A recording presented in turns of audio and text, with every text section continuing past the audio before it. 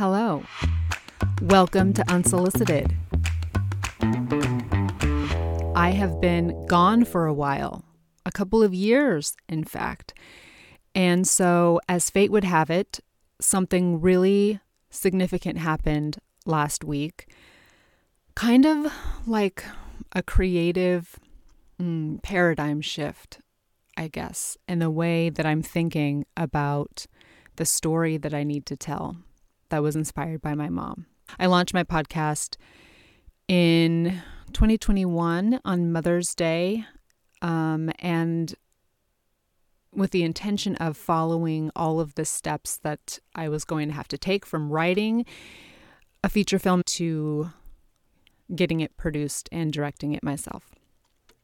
And since then, so many things have happened. I started that podcast. I had moved in the pandemic, kind of the second half of the pandemic, out of Chicago, where I'd spent 18 years building my career. Left my job, and the pandemic happened right after I did that. Somehow made it through the pandemic, sold our house, moved on, and started making our way to LA. Decided we'd stop by, do a little pit stop in Arizona for 2 months. Turned into 2 years. It's there that I started my podcast. One of my sisters lives there. She has a couple of kids, and my mom lives there. So it was just a great time to be with family. And then after 2 years there, I figured I have to leave, or I just never will. It was very hard to leave, for sure. A lot harder leaving Arizona than it was leaving Chicago, actually. And Eric and I moved to LA, finally. And I've done so many things, and so many things have happened, but I want to focus on one thing in this kind of relaunch episode. Because I think it is phenomenal how this thing that I did has led to where I am today. And I could not see it coming. I thought, oh my God, I've basically taken a complete turn, if not 180. It just hit me like a freight train, but in a good way, in the best way. Okay, so where do I want to start? When I moved here, one of the things that I did within a couple of months is I started up with Gary Imhoff in his professional artist workshop. So this is scene study class. It's typically meant for actors to direct themselves in scene work and then receive feedback from Gary as the director of the class. But he's more recently opened up his class to directors with an eye to helping directors become better directors by casting scenes, either original or, whatever other previously produced work they like to explore, casting those in the class and then receiving feedback on their directorial abilities. And actually, I had taken a class with Gary in 2018 before I ever even knew I wanted to move to LA for sure. It was kind of when I was figuring out whether or not I wanted to shift my career back into film and television. I had originally spent some time in documentary, commercial network documentary television, and the kind of like the winter, spring that changed the entire direction of my career in 2018, I took this same class with Gary. I don't know how I found him. I think I just Googled him, more or less. And I said, I want to study with you so that I can become a better director. And I didn't even think that I'd be able to direct in the class. I wanted to act to be a better director. I wanted to have more empathy for the role of the actor. I wanted to understand what it was. And it was something that I thought was big and scary, but that would definitely help me understand different aspects of the creative process. So did that for a few weeks, then had to go back to Chicago. And then all these years later, now it's 2023, moving back to LA, I started up classes again. Okay, so now with a different intention, because now I have a mature screenplay that I've written, Mother of the Ride, inspired by my mom. and Eric's mom. And my intention in the class is to take scenes from that script and direct them and receive feedback about the writing, about the directing, about all of it. So the first scene that I did, I just jumped right in. I knew exactly what I wanted to do. I focused on about 5 or 6 pages in the inciting incident. And that is a scene with Linda, our main protagonist, and her daughter, Angela. And because this mother-daughter relationship is inspired by my relationship with my mom, you can understand Angela to be like a proxy for me.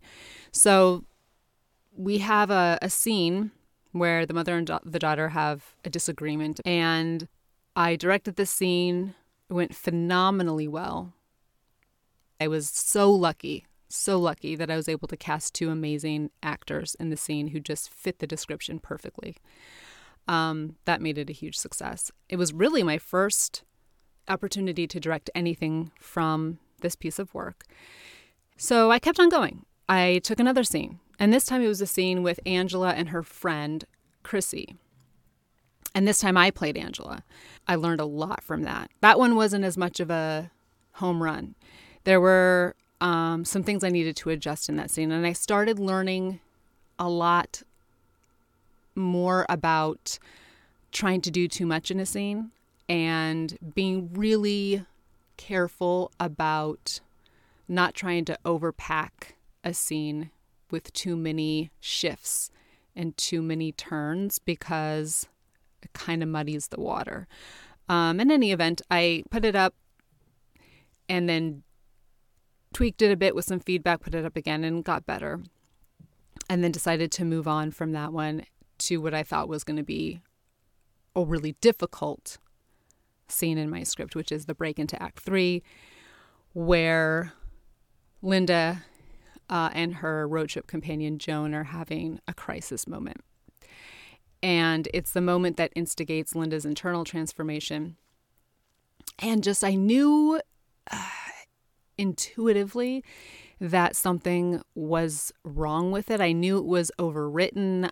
But then there were so many things that I wanted to say. And again, doing too much in a scene is definitely one of the problems with it. So I cast it from the class again, the same actor playing Linda, a new actor coming in as Joan. I told Gary I was needing some feedback about whether or not I was overwriting, whether or not, the scene was doing what I needed it to do. And his feedback for me was a bit out of the blue. I wasn't expecting it. He basically said, you don't have enough conflict in the scene, actually.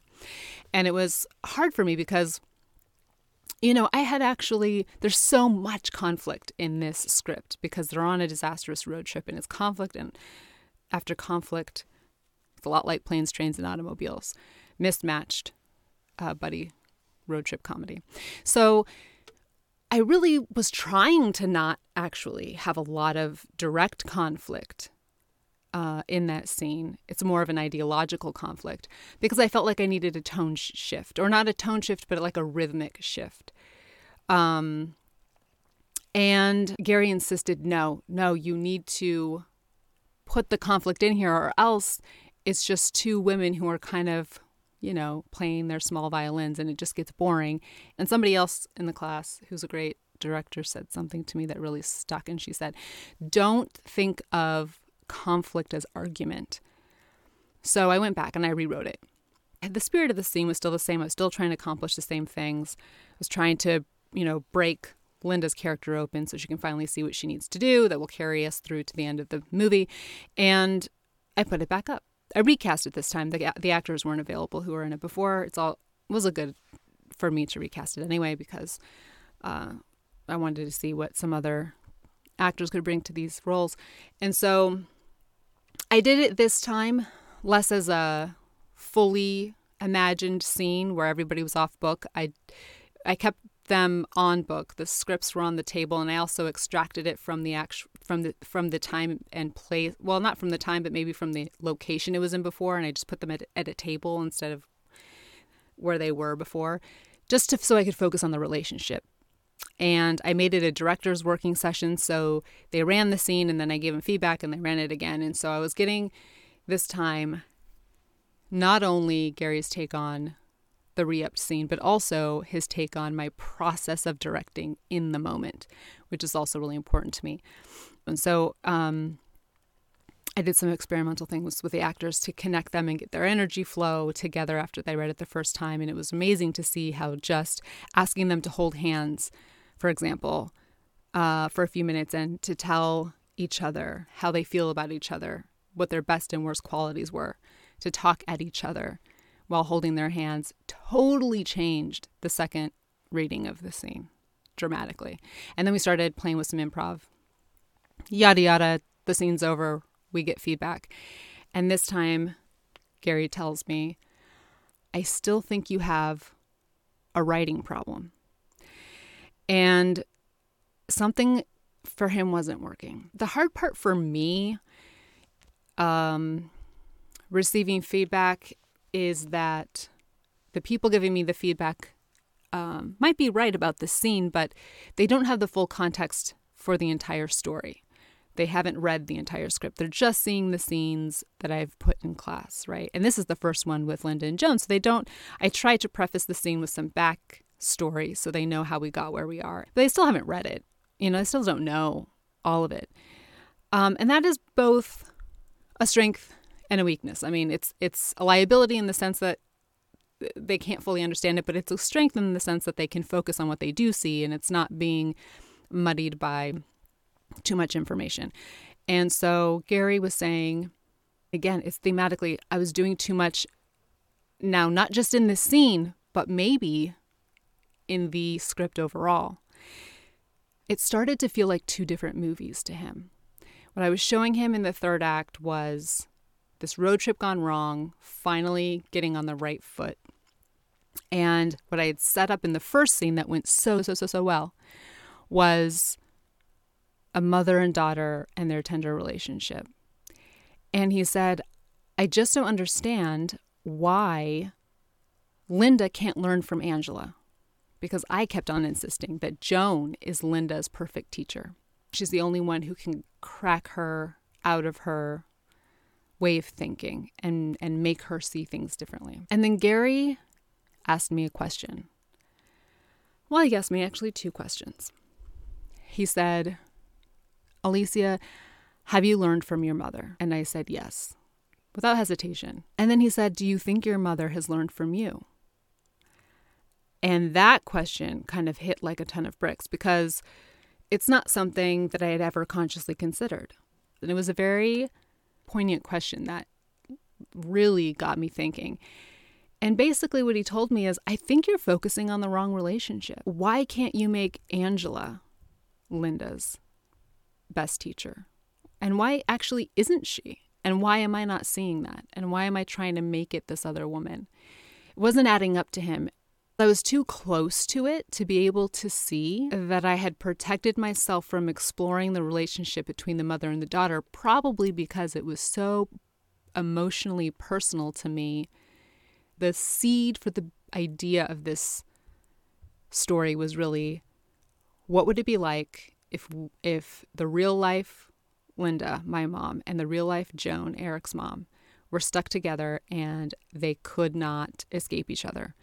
And what is really the only practical time that would happen? It would be if they were on a road trip.